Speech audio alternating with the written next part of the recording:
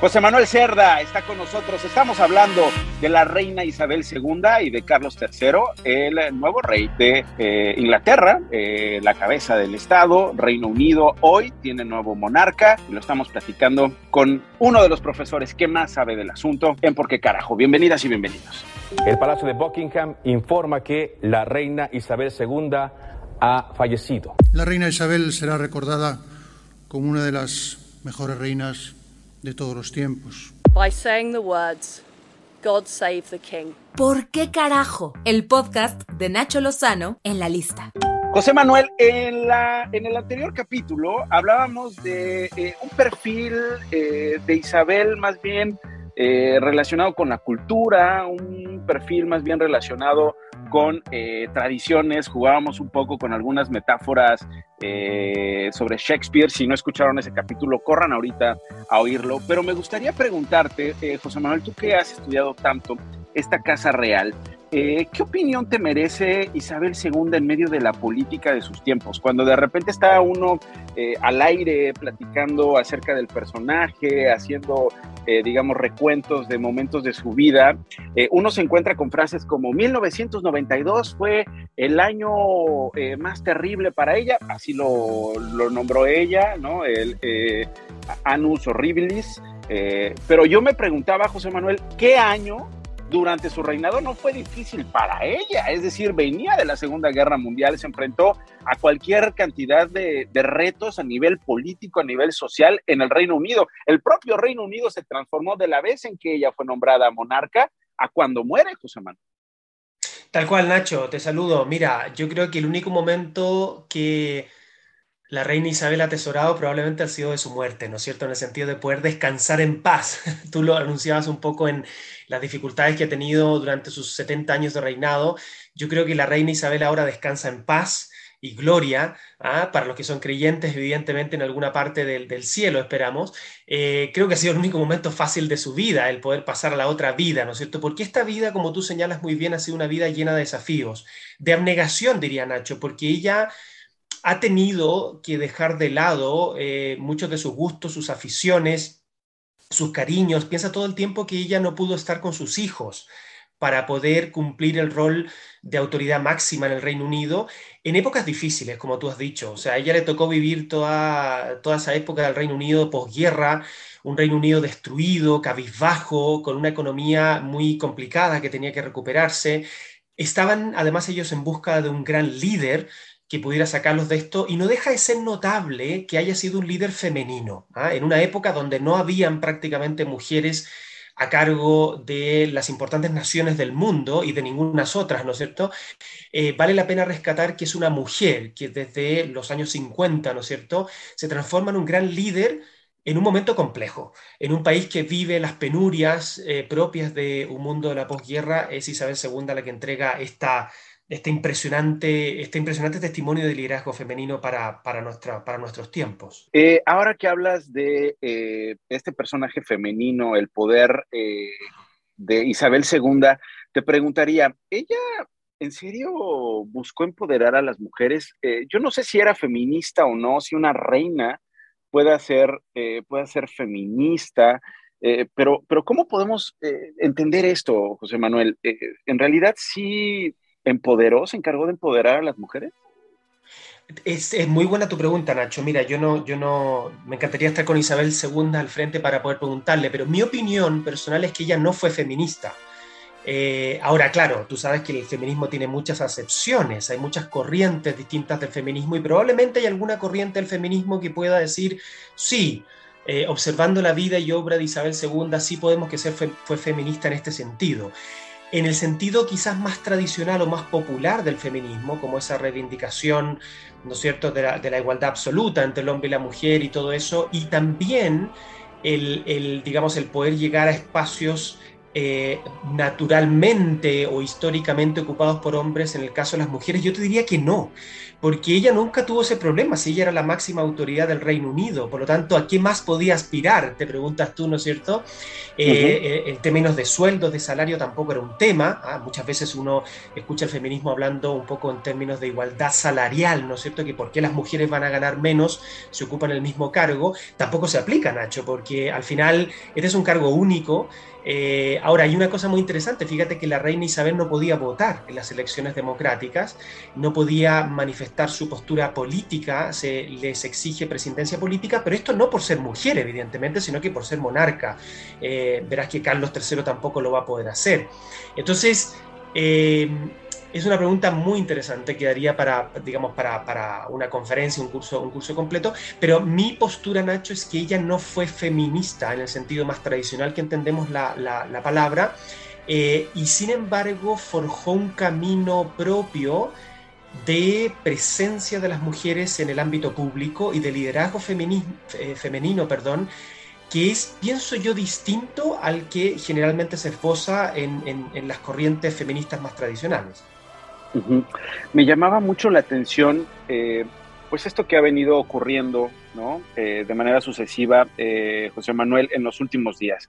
Un martes en que recibe a la nueva primer ministra, Liz Truss, en su castillo de Balmoral, algo excepcional, cuando regularmente lo hacen en el Palacio de Buckingham. Esto hablaba del momento difícil que estaba atravesando la reina Isabel. 2 días después, esta mujer, primer ministra, pues recibe la llamada en la que le dicen London Bridge is down, ha muerto la reina, comienza pues toda esta operación, echarse a andar, una operación planeada desde la década de los 60, el paso a paso de cuando la reina Isabel muera, con una variación de, digamos, la operación unicornio o el plan unicornio, porque moría fuera del palacio de Buckingham, y finalmente llegamos a la coronación oficial del rey. Una vez que la reina muere, automáticamente Carlos III se vuelve rey, pero la coronación oficial, es decir, la ceremonia, se hace en el Palacio de Buckingham, y yo veía estas tomas, José Manuel, no sé si tú compartes esa opinión conmigo,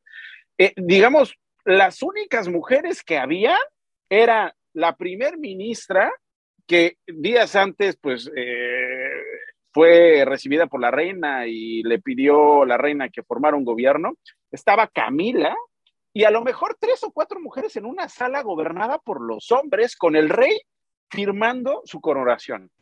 Sí, absolutamente. O sea, a mí me impresionó, después de venir de estas 7 décadas de Isabel II y pues esa presencia femenina, no sé qué tan influyente frente a los contrapesos y las grillas en el castillo, pero a mí me impresionó ver tantos hombres. Sí, a mí también. Ahora, claro, no se parecen, ¿no es cierto?, a esas fotos del Partido Comunista de China, ¿no es cierto?, que son 500 personas y son todos hombres, ¿no es cierto?, que realmente impacta, o Corea del Norte es no, un poco en cualquier distinto. Gobierno, la verdad es muy difícil encontrar un gobierno donde las mujeres tomen decisiones. Eso, Nacho, es que eso es justamente lo que te iba a comentar. Si tú sacas una foto de cualquier ceremonia de cualquier gobierno del mundo, por muy progresista que sea, digamos, te vas a encontrar con lo mismo. O sea, te vas a encontrar con quizás en el Parlamento es un poco distinto. Si tú sacas esa misma foto del Parlamento, que es democráticamente elegido, versus los miembros del Privy Council, por ejemplo, o el Consejo de Ascenso al Trono, que efectivamente son designados. Ahora, lo interesante es que digamos, siendo Isabel II un liderazgo femenino con tanta impronta y tan importante, efectivamente se vea eso, digamos, de un punto de vista tan masculino, y que de hecho además lo que tenemos por delante también es un mundo bastante masculino, porque después de Carlos III viene Guillermo, ¿ya? Y después su hijo, ¿no es cierto? Entonces lo más probable, o sea, casi seguro, es que a lo largo de lo que queda del siglo XXI no volvamos a ver un liderazgo monárquico femenino tan potente y tan increíble como el que tuvimos con Isabel, y de alguna manera lo lamentamos. Y yo te digo lo lamento, ¿sabes por qué, Nacho? También porque yo pienso en mi historia medieval. En la historia medieval tuvimos reinas también importantes, tuvimos reinas consortes realmente notables. Se me viene a la cabeza una Leonor de Aquitania, que es una mujer sobre la que se han escrito varias novelas e historias fascinantes. Estamos hablando del siglo XII, eso es otra época, donde las mujeres también pudieron ejercer un rol bastante más importante del que generalmente se les ha querido reconocer. De hecho, la primera reina que ejerce el poder como tal es Matilde. Estamos hablando de la primera mitad del siglo XII. No la dejaron reinar mucho, se produjo de hecho una guerra civil, precisamente porque se da lo mismo que dices tú con respecto al Consejo de Ascenso al Trono, y es que, bueno, es un mundo bastante masculinizado.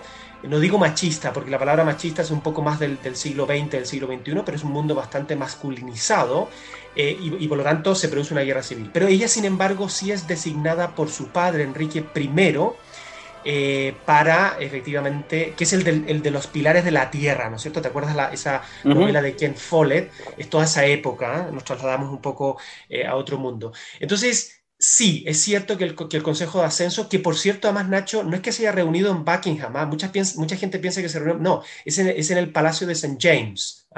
St. James, tiene razón, claro, perdón. Que era, Nacho, el palacio que, digamos, mandó a construir la monarquía en la época de Enrique VIII en el siglo XVI y que les quedó chico, les quedó muy pequeño. Entonces, bueno, en 1760 y algo, compran al duque de Buckingham, el Palacio de Buckingham, porque dijeron, bueno, este nos quedaba un poco más cómodo.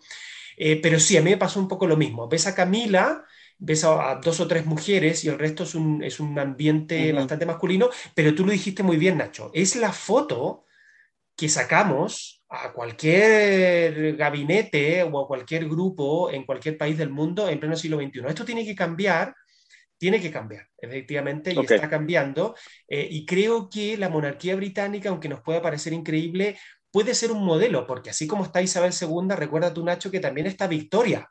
Recuerda también, Nacho, que está Isabel I. O sea que, de alguna manera, esta institución tan arcaica, tan tradicional, tan conservadora, ha tenido episodios en su historia de liderazgo femenino como no los ha tenido prácticamente ninguna de nuestras repúblicas modernas. Querido, gracias de verdad, José Manuel, por platicar con nosotros y darnos toda esta información. Hay muchas cosas de las cuales hablar. Yo solo te quiero agradecer, por supuesto, estos minutos que hayas hecho un espacio en tu agenda para conversar en Por qué carajo de la lista para The Guardian. Qué privilegio, José Manuel, y seguiremos hablando. Hay tantas cosas ahora que discutir sobre Carlos III y por lo pronto me quedo con estas historias que nos has compartido. Un abrazo hasta Chile. Muchas gracias, Nacho, y se viene la coronación. Ojo, que eso va a ser un evento impresionante del que vamos a tener fecha en particular. No vamos a tener que adivinar, digamos, cuándo esto va a suceder, como la muerte de la reina, y ahí habrá mucho paño que cortar porque es una institución y un ritual milenario. Los únicos reyes que se coronan son los del Reino Unido y por tanto vale muchísimo la pena desgranar cada una de las etapas de ese rito de coronación. Hablamos para entonces y nos expliques lo que vimos para entenderlo mejor. Fantástico, de todas maneras. Perfecto. Encantado. Perfecto, José Manuel, gracias, un abrazo. Esto fue Por qué carajo, hasta la próxima. Esto fue ¿Por qué carajo? El podcast de Nacho Lozano en La Lista. Escúchalo por Spotify y plataformas digitales. Why don't more infant formula companies use organic, grass-fed whole milk instead of skim? Why don't more infant formula companies use the latest breast milk science? Why don't more infant formula companies run their own clinical trials? Why don't more infant formula companies use more of the proteins found in breast milk? Why don't more infant formula companies have their own factories instead of outsourcing their manufacturing? We wondered the same thing. So we made ByHeart, a better formula for formula. Learn more at byheart.com.